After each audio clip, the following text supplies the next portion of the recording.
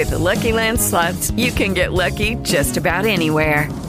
This is your captain speaking. We've got clear runway and the weather's fine, but we're just going to circle up here a while and get lucky. No, nothing like that. It's just these cash prizes add up quick. So I suggest you sit back, keep your tray table upright, and start getting lucky. Play for free at LuckyLandSlots.com. Are you feeling lucky? No purchase necessary. Void where prohibited by law. 18+ terms and conditions apply. See website for details. It is Ryan here, and I have a question for you. What do you do when you win? Like, are you a fist pumper, a woohooer, a hand clapper, a high fiver? I kind of like the high five, but if you want to hone in on those winning moves, check out Chumba Casino. At ChumbaCasino.com, choose from hundreds of social casino-style games for your chance to redeem serious cash prizes. There are new game releases weekly, plus free daily bonuses. So don't wait. Start having the most fun ever at ChumbaCasino.com. No purchase necessary. VGW. Void where prohibited by law. See terms and conditions. 18+.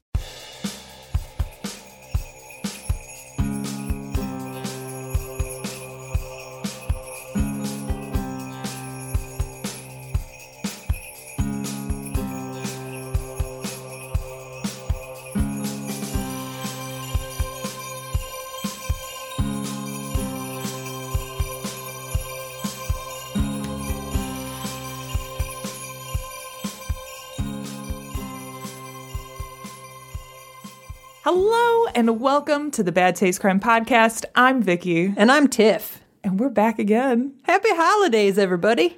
Jingle bells, jingle bells. It's weird. Yes, it is the holidays officially, as much as I don't want to admit it. I'm very much like a no Christmas decorations until at least after Thanksgiving. I try to make it to December 1st, but it kind of depends on the time that I have. Yeah. But like the fact that it was like the day after Halloween and people had their Christmas lights up, I'm like, we have a whole other holiday before Christmas. Right. Where's your Thanksgiving lights? Have you seen the thing that people were doing where they put up their Christmas tree and then put a white sheet over it and dressed it as a ghost? I did. I know. I thought about doing that. But the issue is like where my tree is at, there's an end table on the end of the couch that I move for Christmas season and put it next to my chair on the other side. So like the table would have had to been there longer, which is like good for me because I don't have any table next to the chair I normally sit in. So it's kind of nice because I'm able to put like, you know, my drinks and stuff on the table. But it's also just kind of in an awkward position for the living room for a little while. So that would have kind of sucked. But I did see that. It was very cute. We're back again with a great show for you on this likely cold and wintry. God, when people are listening to this, there's probably going to be snow on the ground. Shut up. I know. It makes me sick. Ugh, fuck that. But first, let's head over to the newsroom. Unfit to breathe, our food is unfit to eat. We sit watching our TVs while some local newscaster tells us that today we had 15 homicides and 63 violent crimes, as if that's the way it's supposed to be. We know things are bad, worse than bad. The fact that it's already snowed once is bullshit. I know. It was like 2 or 3 days before I was going to get my new tires. Like I was going that day, the day that it snowed, to make the appointment to get my tires like 3 days later. So when I woke up and saw it was snowing outside, I was like, no, please. Like, I'm just about to get my tires. I'm not trying, because I needed tires like before last winter. And I put them off for a very long time. So. Well, they're not cheap. They are not cheap. It was like, because I ended up getting an alignment. It was like $700 and something. Yeah. Adult problems. I know. Big time adult problems. So our news this week comes to us from Sydney, New South Wales. Oh, okay. Australia. Uh-huh. That area. Tell me, have you seen Top Gun Maverick? Nope. Okay. So you would not have any strong feelings one way or the other on the Top Gun movie. I have strong feelings about Tom Cruise, but not Scientologist. Anyway. Okay. So Constable Dominic Francis Gaynor was sitting at the counter at the police station when one of his colleagues, 26-year-old probationary constable Morgan Royston, he comes up to the counter. He's like, So I just saw Top Gun Maverick last night. I'll spoil it for you. Gaynor laughed as another colleague left the room and said, "Don't spoil the movie, cunt." Very Australian. It's better if you say it with an Australian accent, but I can't do that. And then Gaynor was like, "I'll shoot you." And then he took the Glock out of its holster and pointed it at the vicinity of the complainant and held it stationary for 5 seconds. So he like took out his gun. It's like, "Fucking shoot you if you spoil this movie for me," and pointed it at one of his colleagues. Yeah. So anyway, so he was charged for this action and was sentenced. He got a 2-year good bond behavior and a conviction. The conviction is towards the end of the article, apparently. Hold on.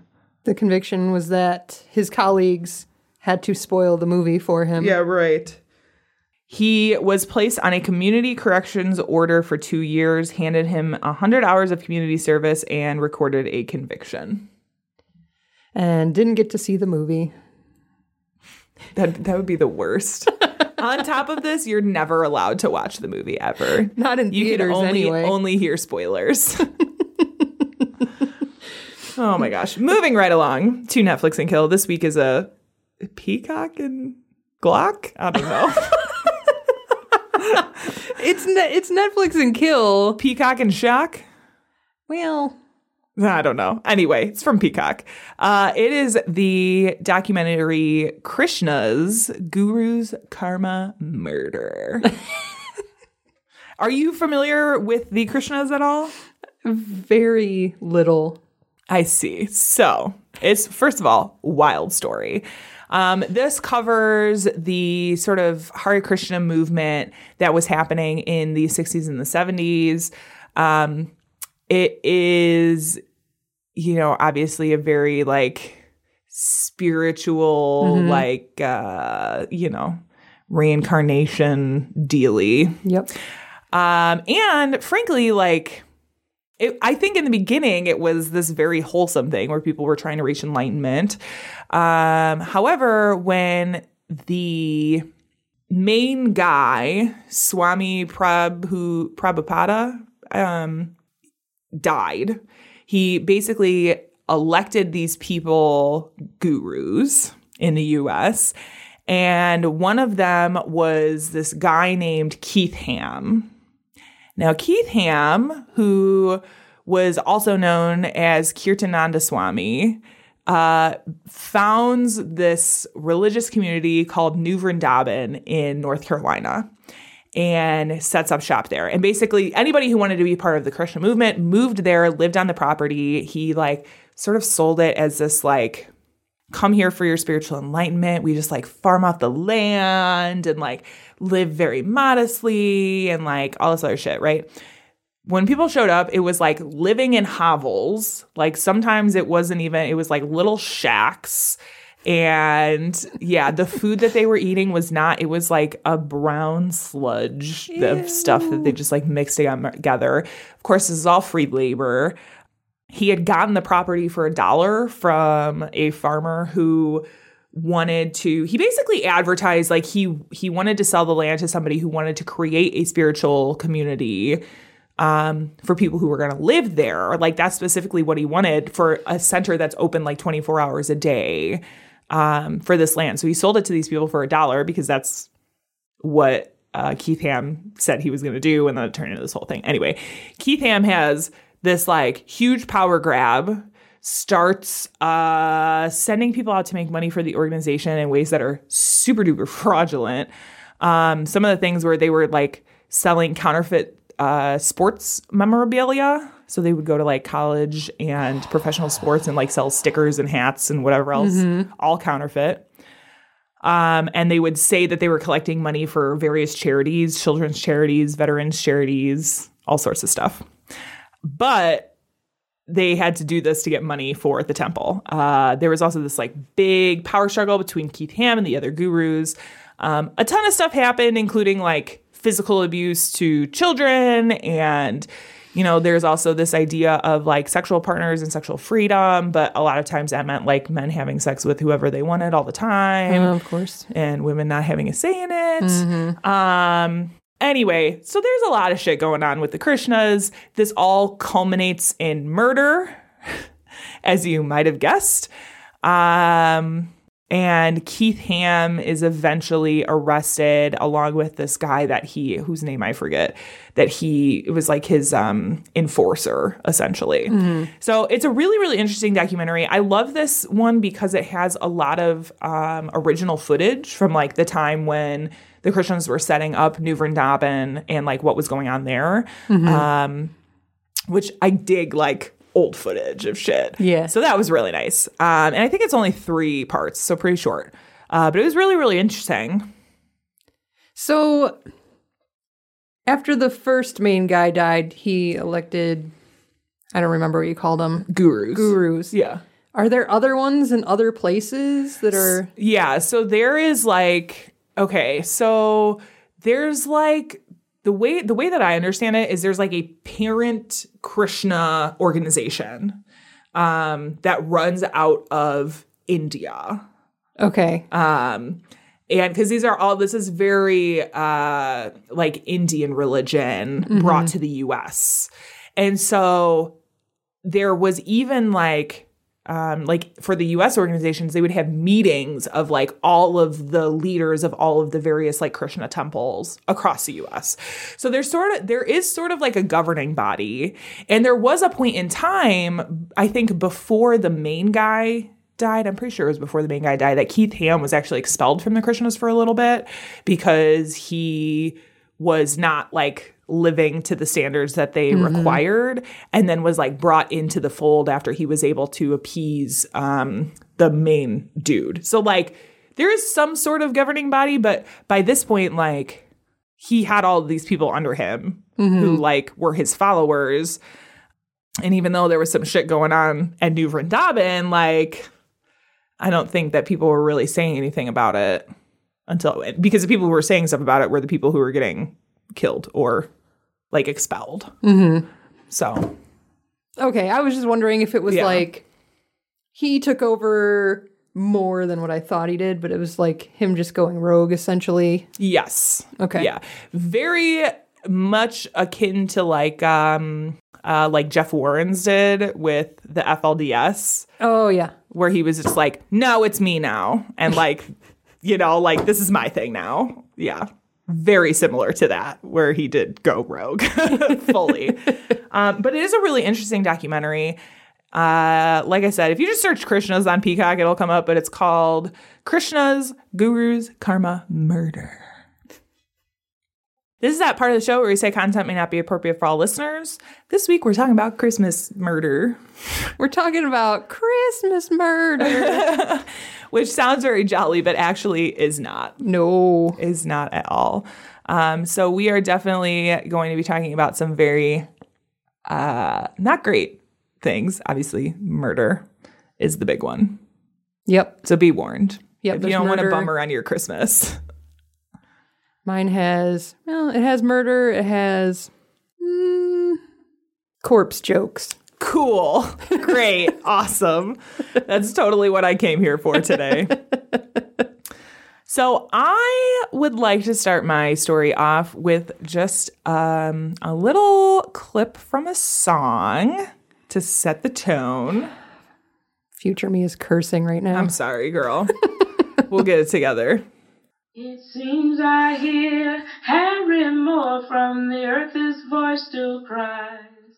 No bomb can kill the dreams I hold, for freedom never dies. Freedom never dies, I say.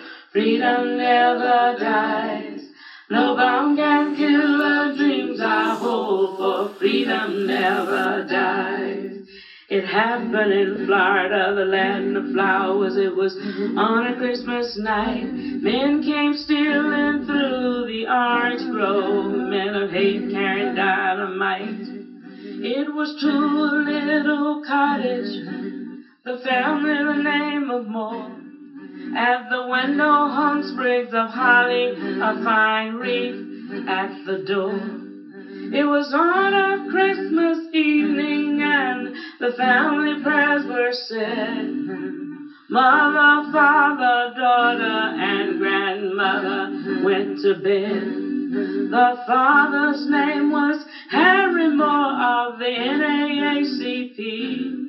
He fought for the life for us to live. Black folk must be free.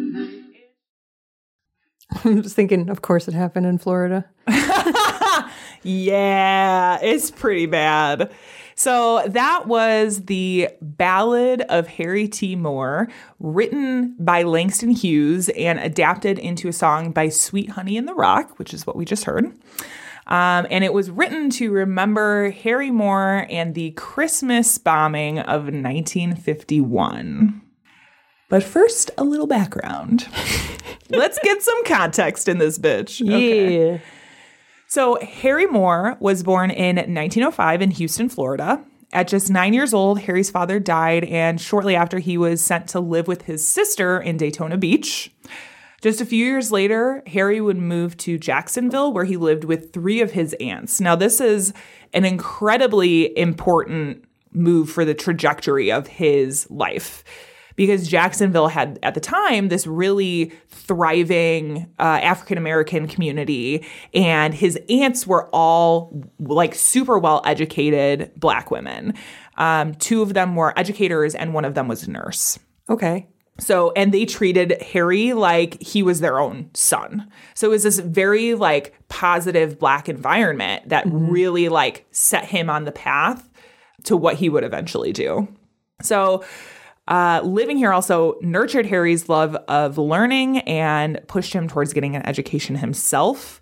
So after 3 years in Jacksonville, Harry returned home where he attended a high school program, graduating in 1925 with a degree that allowed him to teach in elementary schools. Okay. Shortly after, Harry took a job teaching in Cocoa, Florida, in Brevard County, teaching 4th grade students at the town's only Black elementary school. It was here where Harry met Harriet Vida Sims.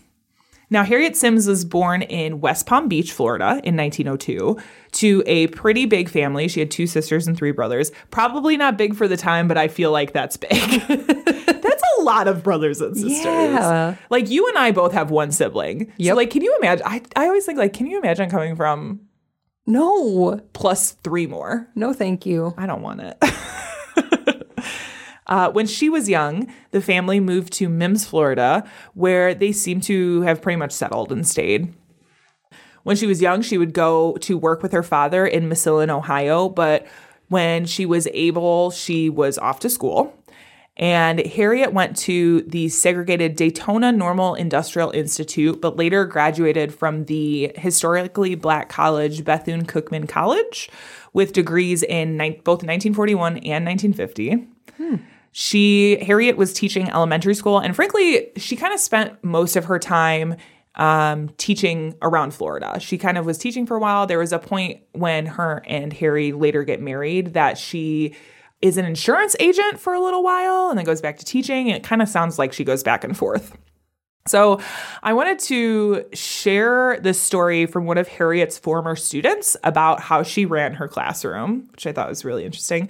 This is from the Zinn Education Project, and the student, Paj Wadley Bailey, says, quote, Mrs. Moore did not complain or express outrage at having to teach us from old tattered textbooks passed down to us from the white school. What she did do was teach us primarily from the few boxes of her own private books, which she kept hidden under her desk.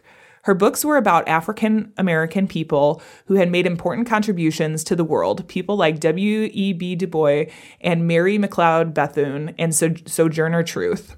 She read stories to us by Zora Neale Hurston and poems by Langston Hughes, and she shared her Ebony magazine articles about Black history. This learning was deep and personal. It was important because it was about people like us, and it was secret. She didn't have to tell us not to tell anyone about these books. We knew they were dangerous when she appointed one of us to be a lookout person at the window, so if the superintendent of schools came on one of his unannounced inspections, he wouldn't catch us using them. These books, their physical existence, and stories they told taught me about unspoken truths, secrets, and lies. End quote. Wow. Yeah. So, like, it's very clear that, like, both of these people are very active in, like, the Black community and educating, which I just love this idea of her, like, keeping a box of books at her desk also. Yeah. She's very teacher of her. So it was while she was teaching in Brevard County that she met Harry. And Harry and Harriet fell madly in love. And the two were married in just a year of being together on Christmas Day in 1926. Very cute. Although I always think about it, I'm like, I don't know that Christmas would be the holiday I would choose to get married on. Halloween, right? I don't honestly even know that I would get married on Halloween. Maybe around Halloween, but also like then you're spoiling Halloween with also your anniversary. So you're always going to have to do something for your anniversary on Halloween. But if you just did it like beginning of October, you could still make it Halloween themed. Right. That's what I'm saying. Like maybe like another October weekend, but maybe not on Halloween. Yeah. I know. These are things that me as a single person with no prospects thinks about all the time. So they got married, and then they had two children, Annie Rosalia, who was also called Peaches, and Juanita Evangeline. It wasn't long after the birth of their daughters that the Moores founded and began Brevard County's chapter of the NAACP, along with aiding in the NAACP's statewide program in Florida. Now, again, this is in the 30s. We're in the South. This is national civil rights movement. It was there. That was just starting to bubble up. Like, this is before really, though, like the big national civil rights movement. And almost everywhere in the South was still segregated. Like, segregation was in full effect at this point. So the Moores were not necessarily viewed favorably by their white counterparts for and they were very open about their activism. It wasn't like a secret. But that also drew some unwanted attention, we'll say. In the early years, this included investigating lynchings, advocating for voting rights for African Americans, and Harry specifically did a lot in the fight for equal pay for Black teachers in public schools, which again were still segregated. Their activism did not go unnoticed, and in 1946, both of the Moores were fired from their teaching jobs because of it. Yeah, I know, bullshit. Instead, Harry Moore decided to take a paid position with the NAACP to provide for his family. According to PBS, quote, during his first 2 years, he built the Florida NAACP to a peak of over 10,000 members in 63 branches. Jesus. I know. That's a lot. Yeah. Moore also had a huge involvement in the Groveland case. Are you familiar with that at all? So the Groveland case is when 4 Black men, Ernest Thomas, Charles Greenlee, Sam Shepard, and Walter Irvin, were accused of raping a white woman, 17-year-old Norma Paget, and assaulting her husband in July of 1949. Thomas allegedly fled and was killed on sight by a posse of more than 400 sheriffs. Yeah. Greenlee, Shepard, and Irvin were arrested and beaten to retrieve confessions to the crime, and only Irvin still refused to confess fully.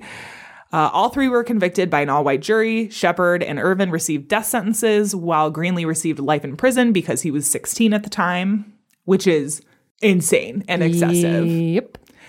I will also say, now it's believed, obviously, that these men were all innocent, but also that, they were accused because the woman, Norma Paget, her husband, was beating her and didn't want her parents to find out.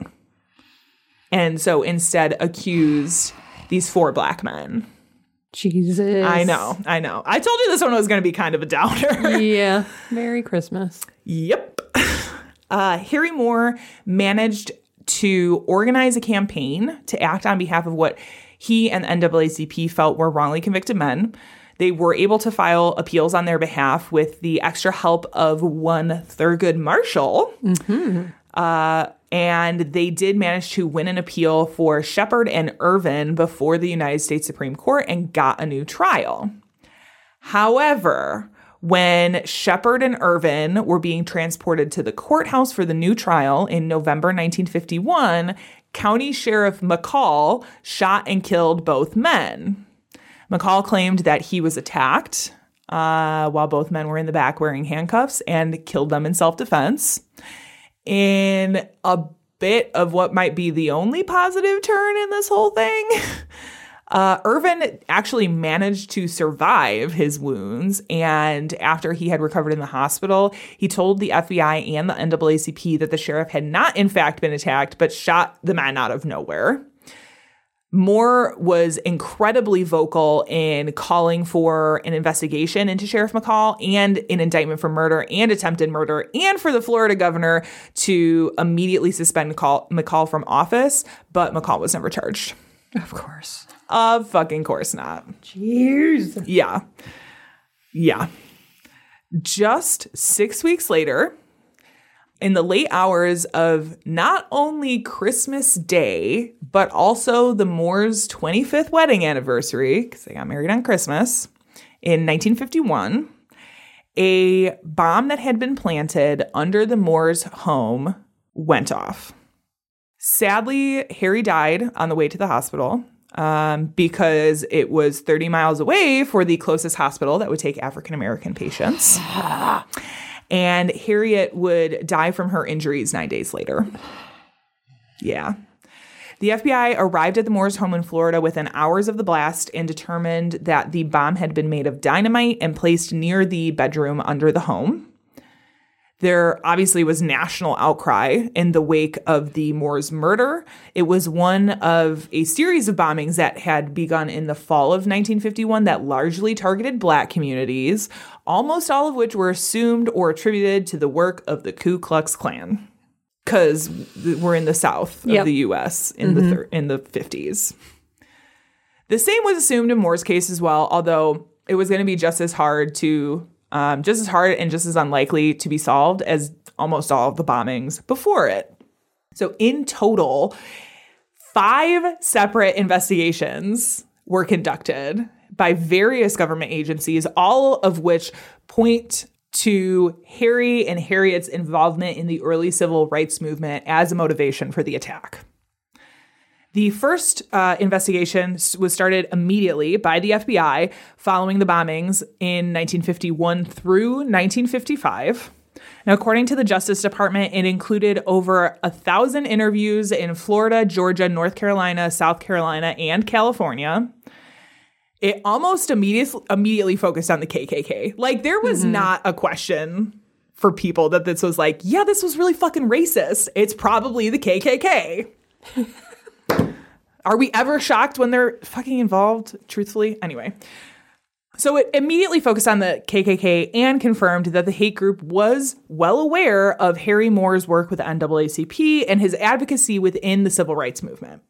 This investigation produced 2 primary suspects, Earl J. Brooklyn and Tillman H. Belvin, both members of the KKK, and both, quote, having been expelled from Klan caverns in Georgia for being too violent. Oh my God. Wait. What? Yeah. They were too violent for the fucking KKK. I didn't realize the KKK had any standards. Had standards at all? They don't. I mean, they don't. They have the one. My God. You're not wrong. But yeah, I never knew that somebody could be too violent for the KKK. Witnesses told the FBI that the men had been seen discussing the layout of the Moore home and that they had been in town asking for directions to the home in the months before the bombing. When asked about his whereabouts on the evening of Christmas Day 1951, Brooklyn could not give authorities an answer to where he was. He pretty much was just like giving inconsistent answers and then was just like, yeah, I don't know. Okay. They also found evidence that in the month after the bombing, Belvin was contacted by another Klan member who asked if he had any dynamite, to which he had said, quote, no, I used it all on the last job. Both Belvin and Brooklyn died in 1952 before the FBI concluded its investigation. How did they die? One of them, I don't really remember. One of them I think was like health things. I think they were both health things, to be honest. So karma? Yeah, right. The investigation into the bombing of the Moore's home was reopened in 1978 in a joint effort by the Brevard County Sheriff's Office and the Brevard County State's Attorney. They went back over the original investigation like with a fine-tooth comb. They were just like following the original investigation to see if anything new cropped up. However, not everyone was happy about them like going back over all of this stuff. And a detective from the Brevard County Sheriff's Office named Edward L. Spivey reached out to complain, saying it's like a waste of taxpayer money. Like, why are you guys going back over this stuff? As it turns out, Spivey is a high-ranking member of the Florida KKK who knew a bit more than he initially let on. During multiple interviews with the police, Spivey revealed that actually a close friend of his, Joseph Cox, was responsible for detonating the bomb under the Moore's home. Calls coming from inside the house again. Fucking cops. Anyway. Cox had been questioned by the FBI in the original investigation and gave some information about Brooklyn and Belvin, but denied any knowledge of the bombing. He was interviewed for a second time in March 1952, but still denied any knowledge of the bombing. This is again from the Justice Department. Quote, Cox did, however, inquire several times during the interview whether the FBI's evidence would hold up in court. The next day, Cox killed himself with a shotgun he borrowed from Spivey. End quote. Okay. The plot thickens. Spivey told the FBI that Cox had come to him the day after that second interview and essentially confessed that he had been paid $5,000 by the Klan to kill Harry Moore and that he had used this money to pay off his mortgage.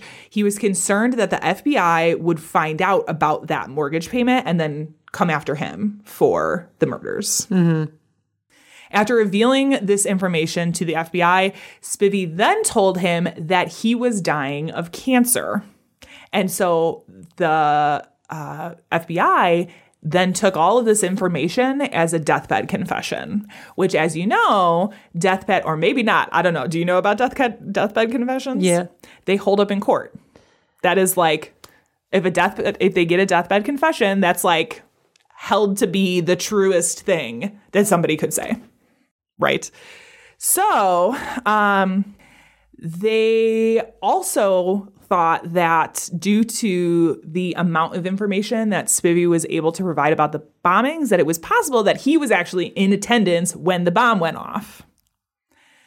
So the state's attorney was prepared to present the case against Spivey to a grand jury, but unfortunately lost his re-election bid. The case was then closed and Spivey was never charged and died from cancer in 1980. Yeah, that's investigation number 2. Okay, good. There's more? There is more, but I would not get your hopes up. Oh, fuck. Yes. The third investigation was opened in 1991 by the Florida Department of Law Enforcement Investigation. They had received some new information regarding like other current or former Klan members, but none of it really panned out. They had sort of discounted a confession from earlier, but it wasn't anything that was like super new. And also this part was heavily redacted because I think it has to do with like members of the police. So they didn't really get anything from that part.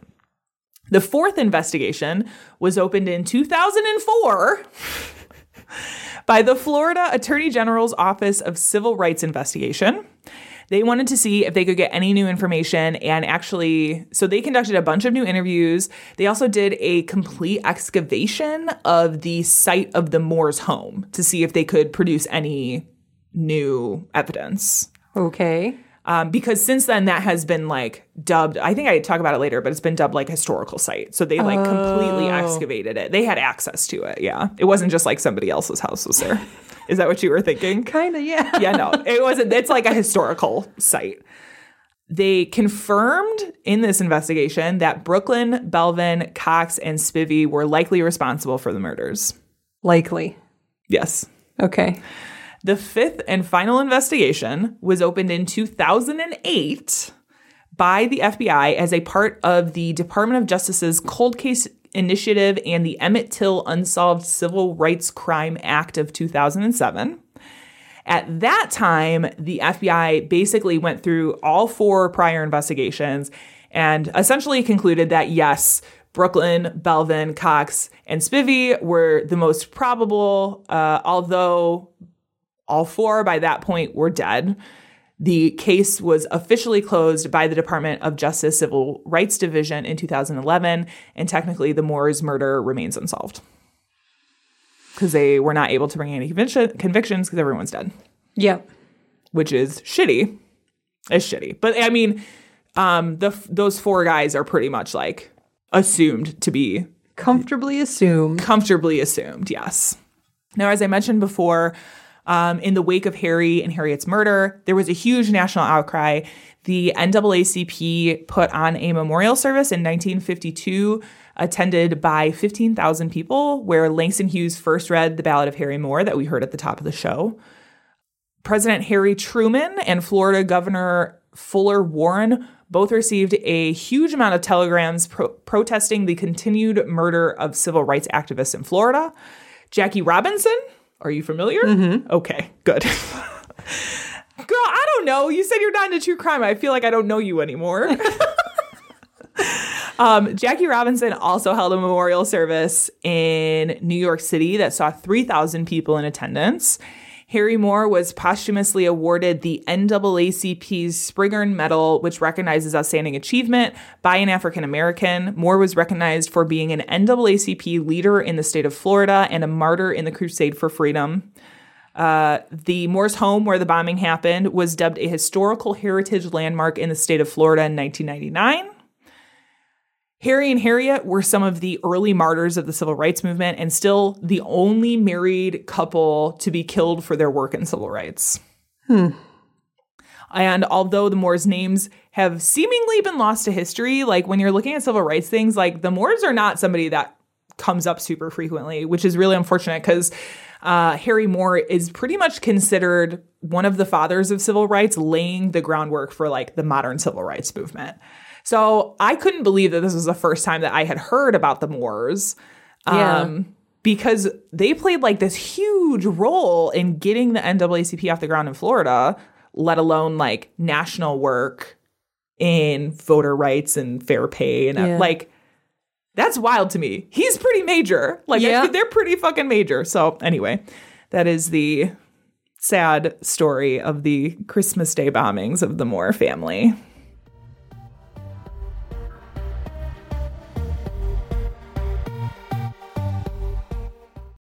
Lucky Land Casino, asking people, what's the weirdest place you've gotten lucky? Lucky? In line at the deli, I guess? Aha, in my dentist's office. More than once, actually. Do I have to say? Yes, you do. In the car before my kids' PTA meeting. Really? Yes. Excuse me, what's the weirdest place you've gotten lucky? I never win and tell. Well, there you have it. You can get lucky anywhere, playing at LuckyLandSlots.com. Play for free right now. Are you feeling lucky? No purchase necessary. Void where prohibited by law. 18+. Terms and conditions apply. See website for details.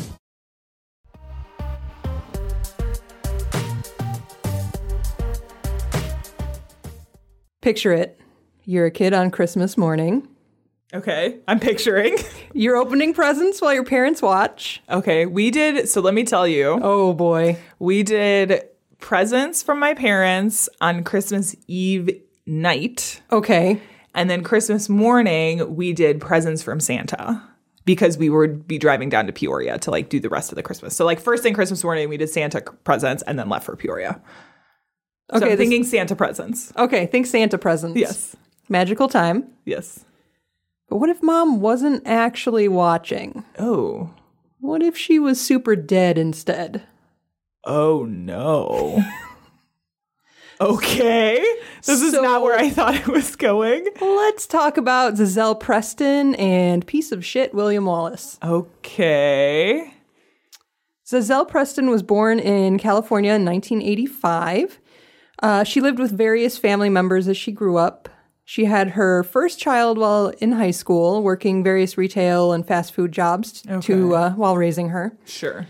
In her early 20s, she met another man, had her second child, and then broke it off with that child's father. Okay. From there, she started a relationship with William Wallace. Okay. Wallace was a This is the piece of shit? Yes. Okay. I want to say piece of shit William Wallace because it's not that William Wallace and it's not that other that William Wallace either.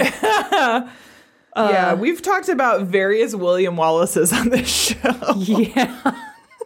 I didn't realize until you asked me and I was like, oh. Yeah. Oh, weird. Yeah. Strange. Anyway. Common name, I guess. I don't know. I didn't know it was until now. Yeah.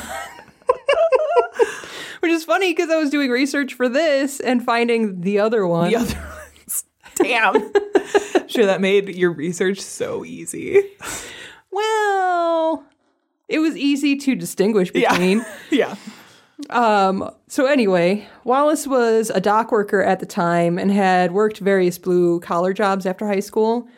It wasn't long into their relationship where he became violent. Oh, no. In 2008, Wallace was found guilty of battery against a cohabitant. He received 45 days in jail, probation, and was required to attend a batterer's treatment program. Jesus, okay. Preston got a restraining order against him, but he was able to weasel his way back into her life. I feel like restraining orders are one of those things that's like not, I mean, they're helpful, but like there's so many things that can go wrong with a restraining order too. Yeah. Yeah. I think Janelle and I have talked about this before.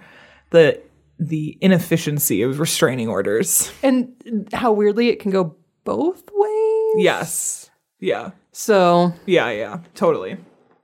From the Orange County Register, quote, on at least 2 occasions, he was arrested for violating the protective order and he went back to jail. Oh. But by this time, Giselle was pregnant again with Wallace's child. Oh, no. And also, while he was there, she visited him and he'd said he'd found Jesus. Okay, right. Sure. She shared with family that she had planned to marry Wallace, and when Wallace got out of jail, he moved in with Preston and her 2 children. Oh, honey, no. Several months before her death, spoiler alert, Preston enrolled in college classes where she had hoped to learn to become a domestic violence counselor. Oh, my gosh. I mean, I applaud her for that, but like, jeez. Yeah. Jeez. A friend of the family and Anaheim Councilwoman Lori Galloway, who also runs the Eli Home for Abused Women and Children in Anaheim, shared with the Orange County Register that Preston had confided in her and others about, quote, the beatings Wallace regularly administered during their 3-year relationship. Oh, my goodness. No, just get out. I know it's not that easy, but it's like...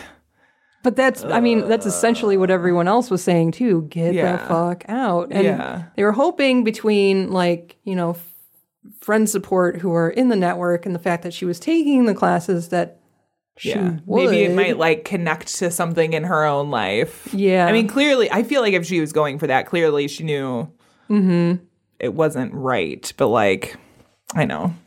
The state of victims of domestic abuse is, like, the mental state is, like... not as straightforward. No. As everyone thinks, I think, you know? Yeah.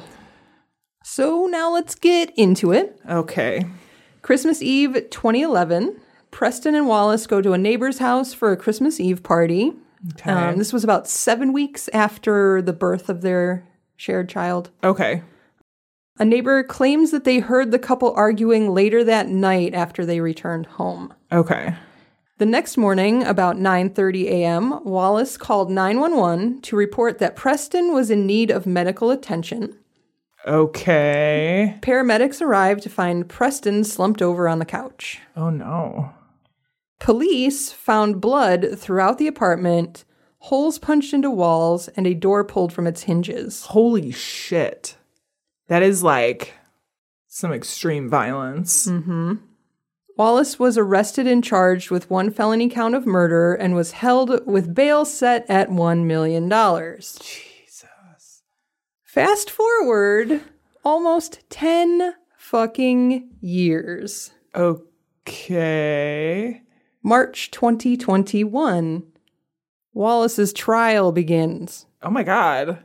That's so long. And I know some of that is COVID related, I'm sure. But like maybe the tail end of it. Right. Why did it take so long? I don't know.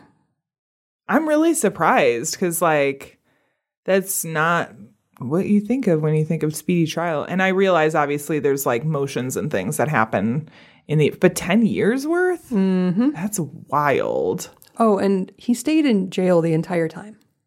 Yo. That's insane. Yeah. That's insane. Here is a happy, fun quote from the Orange County Register. Quote, Preston relatives told investigators that Wallace was controlling and violent and alleged that he threatened to kill his wife on several occasions.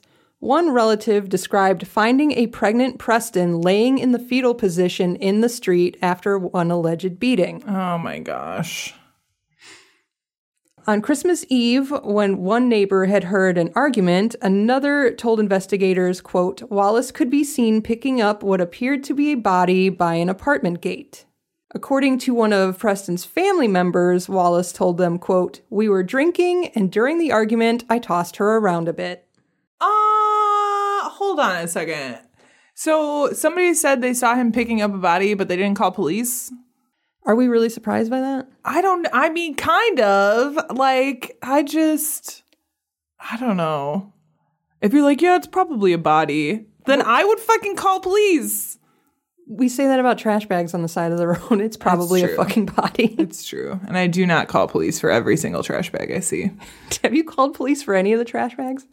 No. Okay. But I do make note of where they are so that if they're still there for too long, like, then we might need to check something out. See them like 4 days later and they've inflated a little bit. Yeah, right? Like, that would be kind of sketch. Yeah. What a weird fucking tangent that was. The prosecutor told the jury that the next morning, Christmas Day, Wallace moved his wife's body from the bedroom to a living room couch, put sunglasses on her, and told the children, quote, Mommy ruined Christmas. She got drunk and ruined Christmas. He then had them open their presents. What? So he literally put her, like, on the couch, dead. Mm-hmm. Yo. That's messed up. Wallace had claimed his wife had suffered a concussion after falling and hitting her head. Wallace's attorney, Heather Moorhead, told jurors that he was not responsible for his wife's death and that a drunk Preston fell into a glass table. She also says that Preston's older daughter, who was 8 at the time, saw her mother trip and fall into a table. There is so much wrong with that defense. Because, like, if that was the case, then, like, why didn't he call 911? Like, right away. Like, right away. And also, why did she have sunglasses on? Mm-hmm. If he didn't put them on her, you know what I mean? Like, if that were the case, then he would definitely have some, liability for negligence in the very least. Mm-hmm. Because he didn't call 911. Mm-hmm. So, okay. Except that he did the next morning. But, like, after they had opened presents. Mm-hmm. Dude, that's wild. The daughter helped pull glass out of her mother's body and clean her wounds. Then Wallace moved her into a bathtub, but Preston's head struck something else on the way. What the fuck? Mm-hmm. Okay. Preston's oldest daughter, who was 17 at the trial, said that Wallace and Preston were arguing when they returned from the Christmas party and that it slowly turned physical. She described Wallace pushing Preston into a glass table. She then testified that Wallace then asked her to help him pull pieces of glass from Preston's body before he carried her into a bathroom to clean her up. In the bathroom, Wallace dropped Preston and her head hit the side of the toilet seat. Oh my God. Quote, after she hit the toilet, and I think she passed away, he just took her to the bedroom and put her down to sleep while she was deceased. That is what I remember because she was cold. Oh my God. Yo. She said that she and her sister woke up the next morning and went to open presents. Wallace dragged Preston's body into the living room and put her on the living room couch. Quote, I remember trying to touch my mom and she was just rock hard, cold, and I said, Mommy, and she didn't respond. Oh my God. How traumatizing. I'd be traumatized forever. Mm-hmm. Dude. The defense attorney noted that to jurors that the older daughter's statements appeared to conflict with comments she made to investigators shortly after Preston's death that her mother had tripped and fallen into the table. Yeah, I mean, fair, because she was 7 when that happened. 8. You said it was 10 years later? Yeah, it was 8 and almost 10 years later, so. Like, I feel like they were probably coerced a bit That's actually one of the theories, is that he coached them on what to say. Yeah. Yeah. Huh. Because that is not her dad. Like, that's not. Correct. Yeah. So, like, I don't see why she would have any, like, loyalty to him, especially being an adult and, like, knowing what happened to, like, cover for him. You know what I mean? Which obviously she's not covering for him now. But, no. Yeah. Also, the relative who had earlier stated Wallace told her he tossed her around a bit no longer recalled Wallace saying that, the word tossing. Yeah. Instead recalling that he had said they were, quote, drinking and horsing around. Okay. From the Orange County Register, quote, jurors were given a variety of charges to deliberate, from involuntary manslaughter to first-degree murder. Jurors were also tasked with sifting through recollections of the night Preston died and the following Christmas morning. Okay. Because there's initial reports and then almost 10 years later, trial. Yeah. Yeah. The fact that it took 10 years to get to trial is like blowing my mind. Mm-hmm. And this is a big reason, right? Like, especially when you're dealing with child memory. Yeah. Like, there has been a lot of studies of memory that, frankly, we can never remember anything the same way twice, right? Like, it's constantly changing. And especially when you're young, like, I think it's easier to repress that kind of stuff. Yeah. But it is also easier to be manipulated by adults, as I think was the case here. The jury ultimately found William Wallace guilty of second-degree murder on April 7th. Good. On June 4th, he was sentenced to 15 years to life in prison with credit given for the 9 years he had already spent behind bars. Oh my God. I am glad that he's going to jail, but yeah, he should get credit for that sentence, because that's fucking wild. This whole thing is wild, but like, I don't know why that is the piece that is like blowing my mind the most. 10 years to trial. That's crazy. Dude. I don't know. I don't know what to tell you. I know. There is more information, but the story is so crazy. Mm-hmm. Yeah. Yeah. And it was a little interesting to follow because the, initial news reports in 2011 and then trial information in 2021. So he was sentenced in 2021 is when he actually got his sentencing? Yes. Trial started in March. He was found guilty April 7th and then June 4th. Okay. My gosh. Wow. Okay. Mm-hmm. Is that it? Yeah, that's it. That's all I got. I thought there was more. I don't have a happy ending to that. Damn. Well, I mean, I'm glad he's in prison. For now. I hope he never gets out. Yeah. What state was this in? California. Yeah, we'll see. Anyway. Well, I mean, hopefully these stories just make you thankful for your own family and being alive. Just saying. Is that rude? Yay, I'm happy I'm alive. Yeah, I question that sometimes. I could take it or leave it. Let's be real. Life. Yeah. But, while you're with your people that you're with at Christmas, whether they're loved ones or not, maybe check out this podcast. Hi, I'm Lainey, host of the new podcast, We're All Just Pretending. It's a podcast that has elements of Dear Abby with a twist of Post Secret. Every episode, I'll read listener questions and provide advice and insight as a friend. My own pod friends will even join in and offer their advice on parenting, relationships, and even give you really bad advice on purpose. Since we all have secrets to share, there'll also be a segment focusing on letting the skeletons out of your closet. If you're looking for advice or want to share a secret, head to allpretendingpod.com. And remember, we're all just pretending here. All right, that's it. Wow, I made it. Our Christmas show is in the books. Yeah. Tiff's appearances are in the books. Yeah. Oh, note to future self, make sure you use the Christmas intro. You asked me about it like 2 months ago. And I was like, yeah. Or like a month ago. When we started talking about this, you asked me if I wanted to use it. I'm pretty sure I said yes. I can't remember. I don't remember this at all. Yeah. I've blocked so much of my mind. I keep receipts for everything is the thing.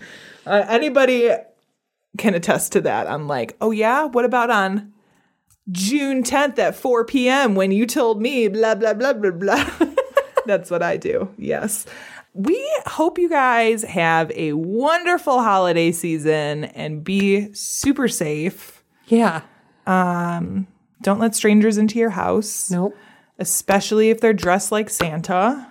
Oh, yeah. Don't do that. Or in Nope. the chimney. No.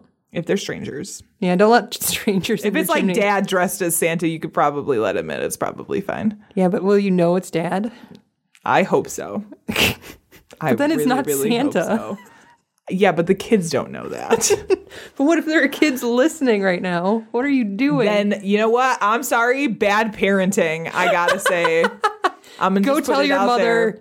and or father. I'm gonna just put it out there. There's a you've done. window where this is a real bad parenting move. You're probably good until like 2 years old, and then after that, you gotta watch it till like 14, and then Oh, yeah. you know, after that, you're probably fine. Yeah. Anyway, on that note, our sound and editing is by the lovely in studio Tiff Follmann. Oh, I'll you give you- remembered. That's your Christmas present. Oh, thank you. A hype sound. Our music is by Jason Zashevsky, The Enigma. Those are for both of you. Oh, okay, thanks. This has been the Bad Taste Crime Podcast. We will see you in 2024. Whoa. Whoa. Goodbye. Bye. Merry Crimbus. Happy Chrysler. What's the other one? Happy Honda Days? Or Happy Honda Days. Merry Honda Days. something? See you at Toyotathon. Hey, hey, ish, kanishmish.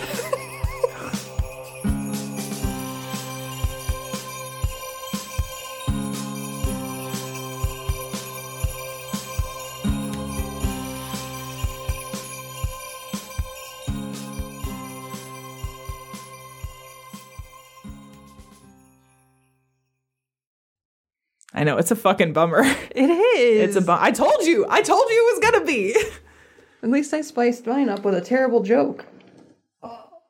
Tell me where to put a joke in that. There isn't a place. There isn't a place for mine either. It does not belong. I'm going to do it anyway and hope I mean, Oh, God. this is my last one. Let's be real.